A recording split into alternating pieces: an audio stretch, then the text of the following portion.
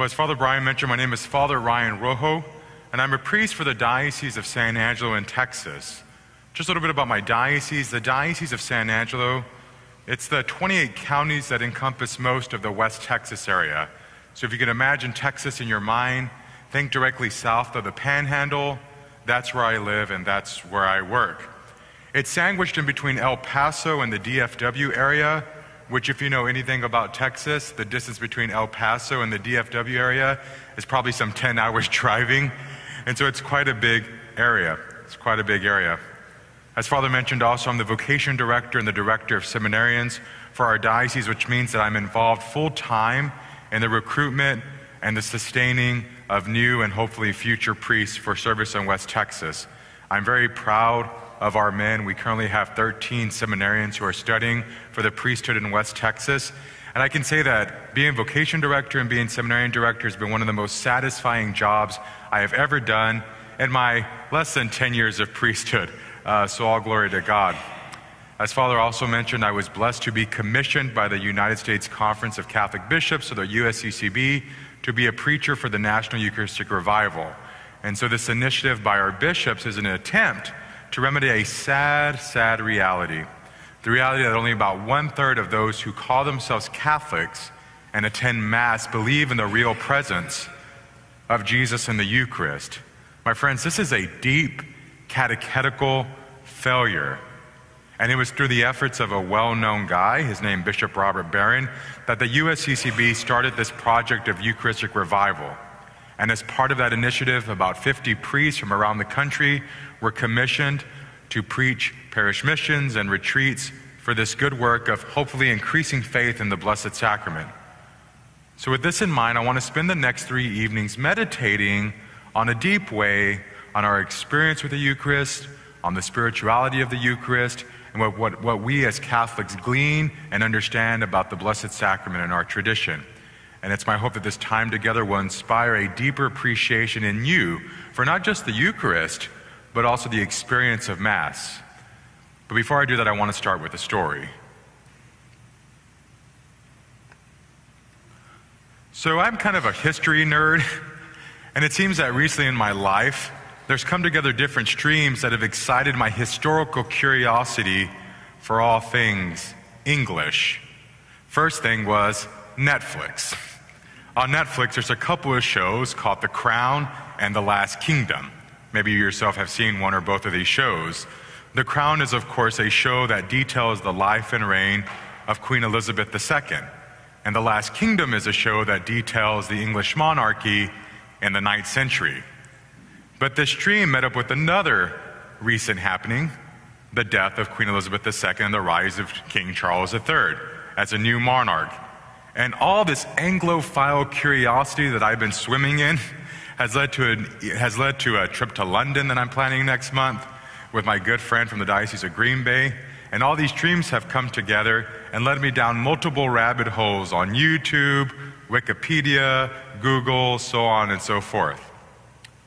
But in that show, The Last Kingdom, we get an insight into the life of King Alfred the Great, who is the 9th century king of the Saxons. Alfred had one goal in mind: to unite all of England, which at that time was small, fragmented kingdoms, oftentimes rival kingdoms. Alfred was Roman Catholic. But the roadblock to his vision of a united kingdom took the form of a group called the Danes, who were a rival group of men and women who were also pagans. They did not believe in our Lord and Savior Jesus Christ. And the Danes were led by a man named Guthrum. And when the Danes would come into a Saxon city and they would raid the town, the first thing they would do is that they would go to the Catholic chapel and they would desecrate the sanctuary, and oftentimes they would kill the clergy. Now in the show, The Last Kingdom, the creators put into the scene a remarkable moment. In the show, when the Danes go into the parish church, they pause. Guthrum, the Viking, and his Dane men pause and they acknowledge vocally, there's something here. There's even one scene when Guthrum is sitting in silence, contemplating this real presence that he's feeling. And Hollywood aside, History tells us that Guthrum and the Danes were eventually converted to the true Catholic faith. Now, I don't know about the historical accuracy of Netflix and The Last Kingdom, but I was struck personally by the idea that even pagans recognized that there was something different in our churches, in our sanctuaries, and our places of worship. There was a presence in those communities back in 9th century England that was not present in the communities of the pagan peoples. And my friends, I would think that of course was the presence of Christ, perhaps even the sacramental presence of Christ. And it's this that I want to explore now, the idea of the presence of Jesus in the Eucharist. How is Jesus present sacramentally? How is he present in the Eucharist? To answer the how of how Christ is present in the Eucharist, I think we first have to understand how he's not present in the Eucharist. The USCCB, before launching the Eucharistic revival, recognized again and received the startling news that only 2/3 of Catholics who go to Sunday Mass believe in a symbolic presence of Jesus. The majority of Catholics in our pews believe that the Eucharist is really a mere symbol. It gestures towards, it points towards something greater, but that it itself is not that reality. In the minds of 2/3 of Mass-going Catholics, there's no difference between the Eucharist and, let's say, golden arches. Now, what do I mean by that? You do understand that golden arches are a sign, right? They're a symbol. They're a powerful symbol. They point to something beyond themselves, but those golden arches are themselves not French fries. They're not burgers. They're not chicken nuggets. Those golden arches point you in the direction of burgers, French fries, and chicken nuggets. And similarly, in the minds of many Catholics, the Eucharist is itself not truly the presence of Christ, but it points to Jesus, maybe somewhere up in heaven. It points to Jesus somewhere beyond here. But let's look at what the Catechism of the Catholic Church says about the presence of Christ in the Eucharist. The Catechism, quoting the Council of Trent from the 16th century, says this: "Under the consecrated species of bread and wine, Christ himself, living and glorious, is present in a true, real, and substantial manner, his body and his blood, with his soul and divinity." There's no question here, my friends.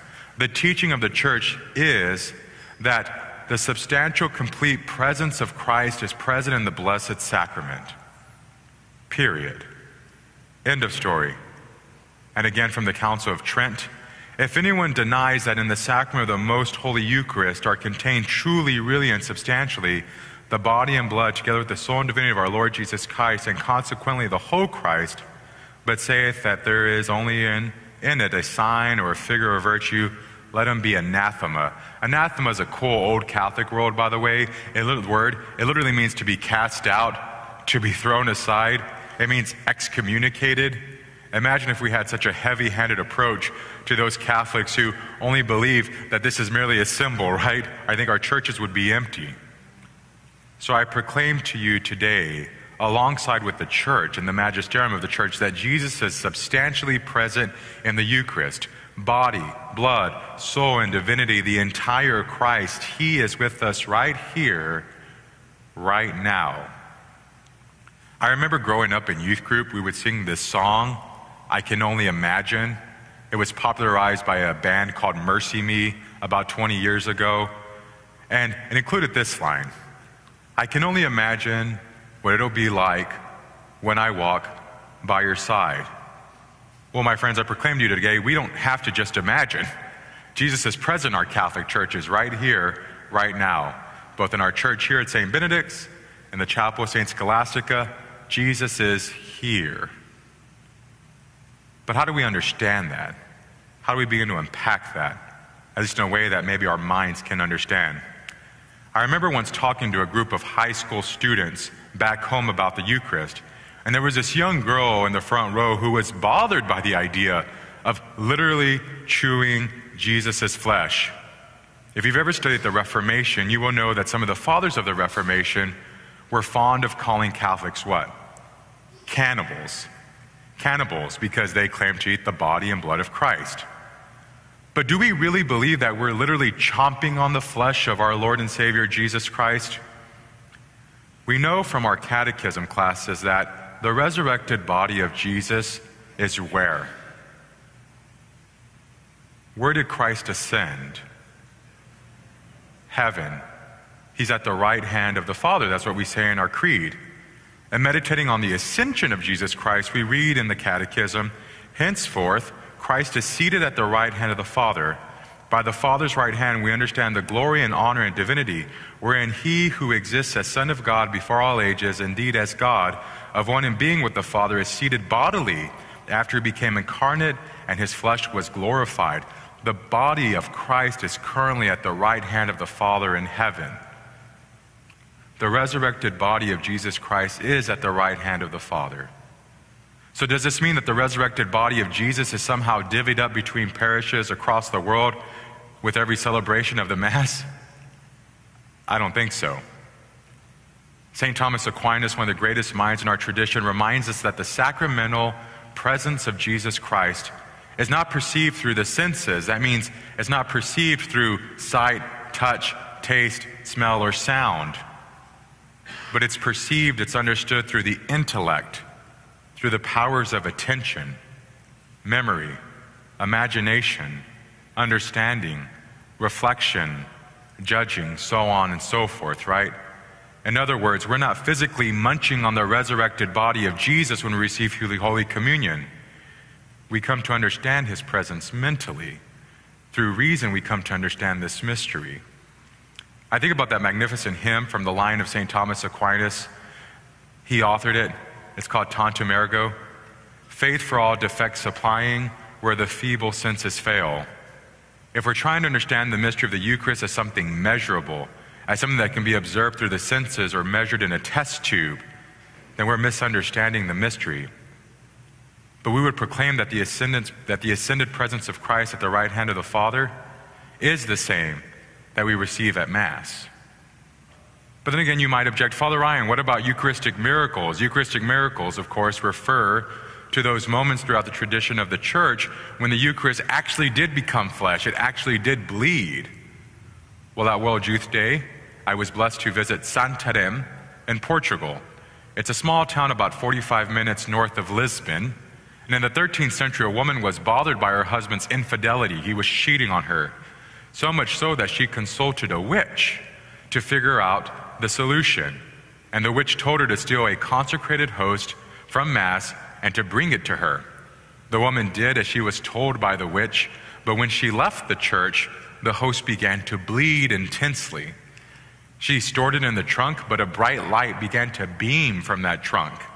She repented for her disbelief, and she returned the host to the parish priest. And you can still see the host that bled today in Portugal. Now we have to admit that all Eucharistic miracles are a matter of personal assent, meaning that they're not necessary or essential for faith, like, let's say, the Creed is. But I believe in them, and I would say that they are particular moments when God is confirming to us his presence in a way that's confirmed by our senses. But every celebration of the Mass, my friends, is a Eucharistic miracle, because the tried and true way of understanding the sacramental presence of Christ is in this fancy word in our tradition called transubstantiation. I want to unpack that right now. In the minds of many, transubstantiation is an obstacle for understanding the Eucharist, but the reality is the Church has not found a better word or a better way to understand the Eucharist in our tradition. And I think that to understand transubstantiation, you just got to understand dogs. There's many types of dogs, right? There's poodles, there's weenie dogs, there's Dobermans, there's mutts. There's many types of dogs. And we have to admit, despite the fact that some dogs are big, some are small, some are brown, some are white, some are short, some are tall, we have to admit that all dogs are dogs. There's something that these dogs have in common that, despite the wide experience of dogs, we can point to all of them and say, well, that's a dog, right? That's a dog. We might even say that these dogs share something deeper, and this something deeper is what we would call a substance. It is the very real property that underlies all dogs. Now you can hear the word substance, right, and the word transubstantiation. And this is what transubstantiation means. Through the words of Jesus Christ and the power of the Holy Spirit, and through the instruments of the ordained minister's words, the substance of bread and wine are transformed. At the level of substance, there is no more bread, there is no more wine. Rather, the Eucharist is the total and real presence of Jesus Christ given to the church in what looks and tastes like bread and wine. The true Eucharistic miracle, my friends, is that the appearance of bread and wine remain available to our senses despite the substance changing.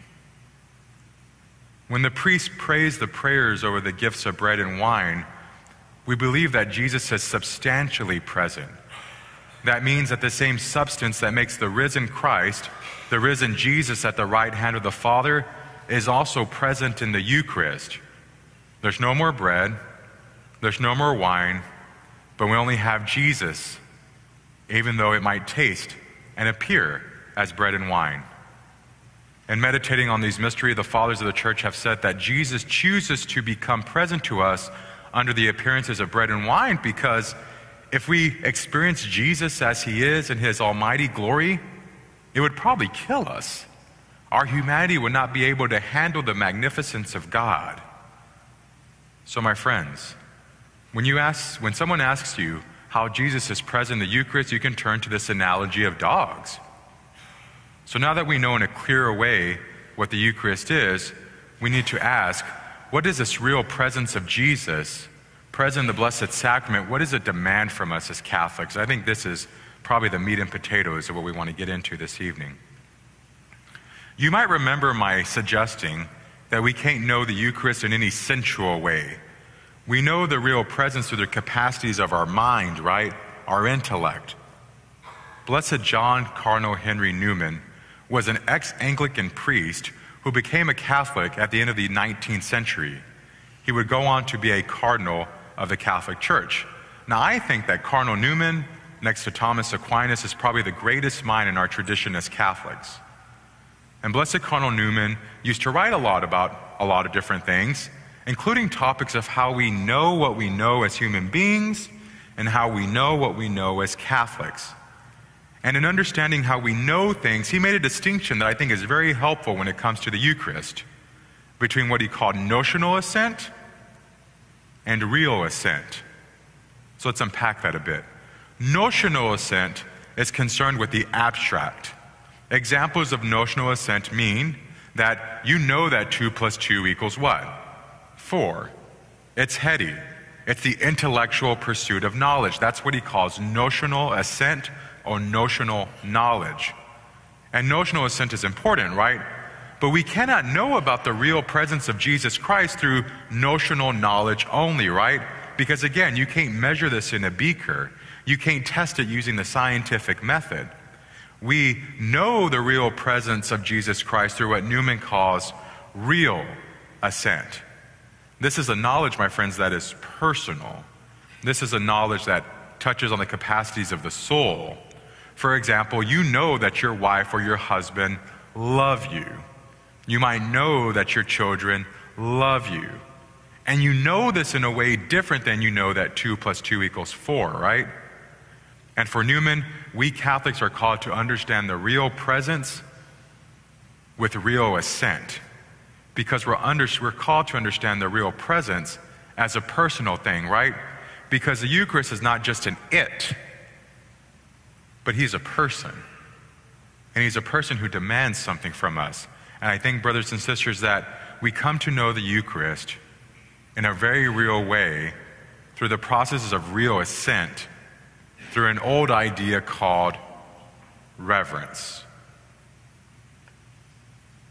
I think an obstacle to faith in the Eucharist is the lack of Eucharistic reverence.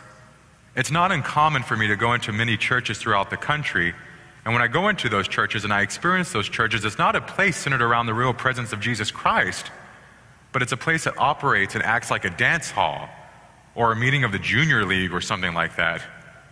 And in many places, the Mass is not celebrated as an experience of the Paschal mystery, but but it's almost like a dirge. It's almost like something we have to truck through, if we will. It's like going through mud. So what are some ways that we can deepen our sense of reverence and grow in this real notion, this real assent, this real idea, this real belief? There's this document in our tradition as Catholics called the General Instruction of the Roman Missal. And it's a document that our church gives us, and it informs us how we as believers are called to celebrate the Mass. And what does this document recommend to foster greater reverence for Jesus in the Blessed Sacrament and in the experience of the Mass? Well, how about silence? This is what the general instruction says about silence. Even before the celebration itself, it is commendable that silence be observed in the church, in the sacristy, in the vesting room, and the adjacent areas, so that all may dispose themselves to carry out the sacred action in devotion and in a fitting manner. Do we reverence silence in our experience and in our worship? Or do we see silence as something we just have to power through? Do we see silence as something that we just have to get through so that we can start talking to each other, so that we can fill the void with noise? How about bows? The church says this about bows.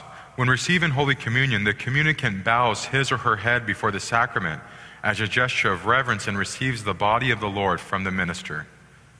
Are you conscious to bow as a sign of your understanding that this is truly the presence of Christ? Or do you just waltz up to the priest and amen? How about genuflections? A genuflection made by bending the right knee to the ground signifies adoration, and therefore it is reserved for the Most Blessed Sacrament. All who pass before the Most Blessed Sacrament genuflect unless they are moving in procession. I gotta laugh sometimes when I'm saying Mass at different places and people are entering the pews, you kind of get a cute little curtsy, right? Now, of course, if you're not able to genuflect, you're not able to genuflect, and I reverence that. But if you have that capacity, the church calls us to go all the way down on our right knee in reverence of the real presence of Jesus in the Blessed Sacrament.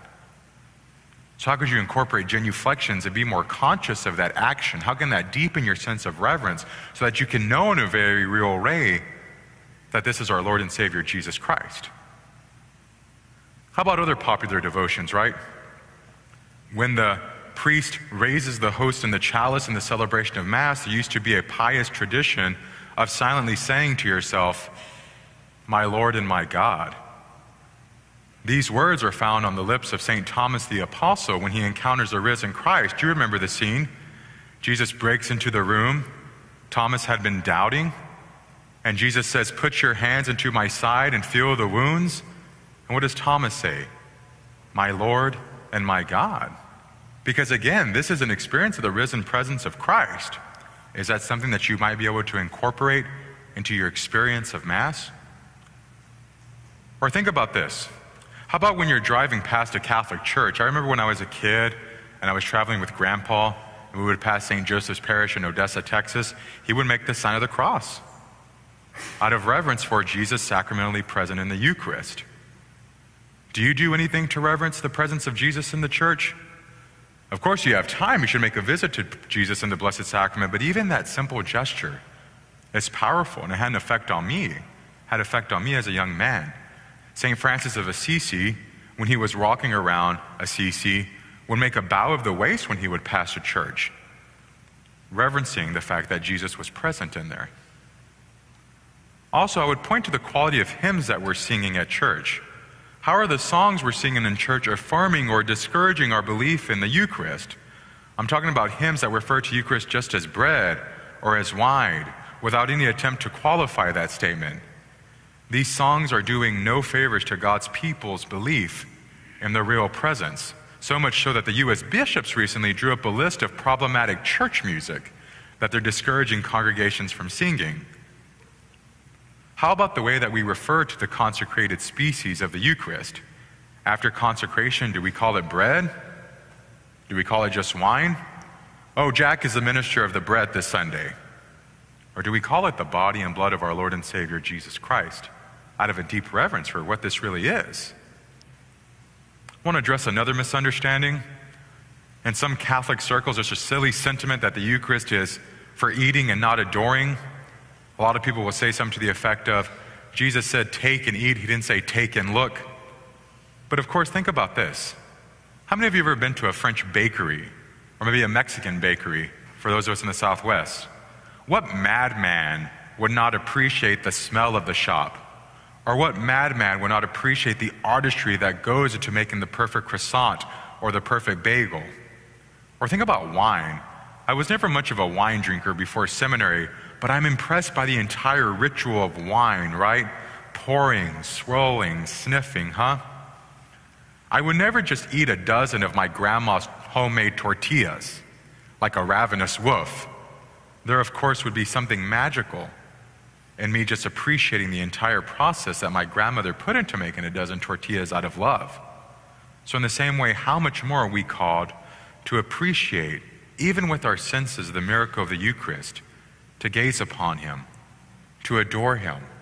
Yes, the Blessed Sacrament is for eating, and we truly become what we eat, but there's also power in just being in the presence of him and allowing that presence to overwhelm us, just like bread might overwhelm you, just like tortillas or wine might overwhelm you. If those things overwhelm you, how much more the presence of Christ? Give him a shot. Sit with him. I think another obstacle to belief in the real presence is this false dichotomy, this false wedge that some people drive between the Eucharist and the real presence of the Eucharist and Jesus and the poor. And I think, my friends, that this is a legitimate complaint that's lodged against the church sometimes. I remember that line from St. John Chrysostom: if you cannot see Christ in the beggar of the church door, you will not see Christ in the chalice. It's a beautiful sentiment.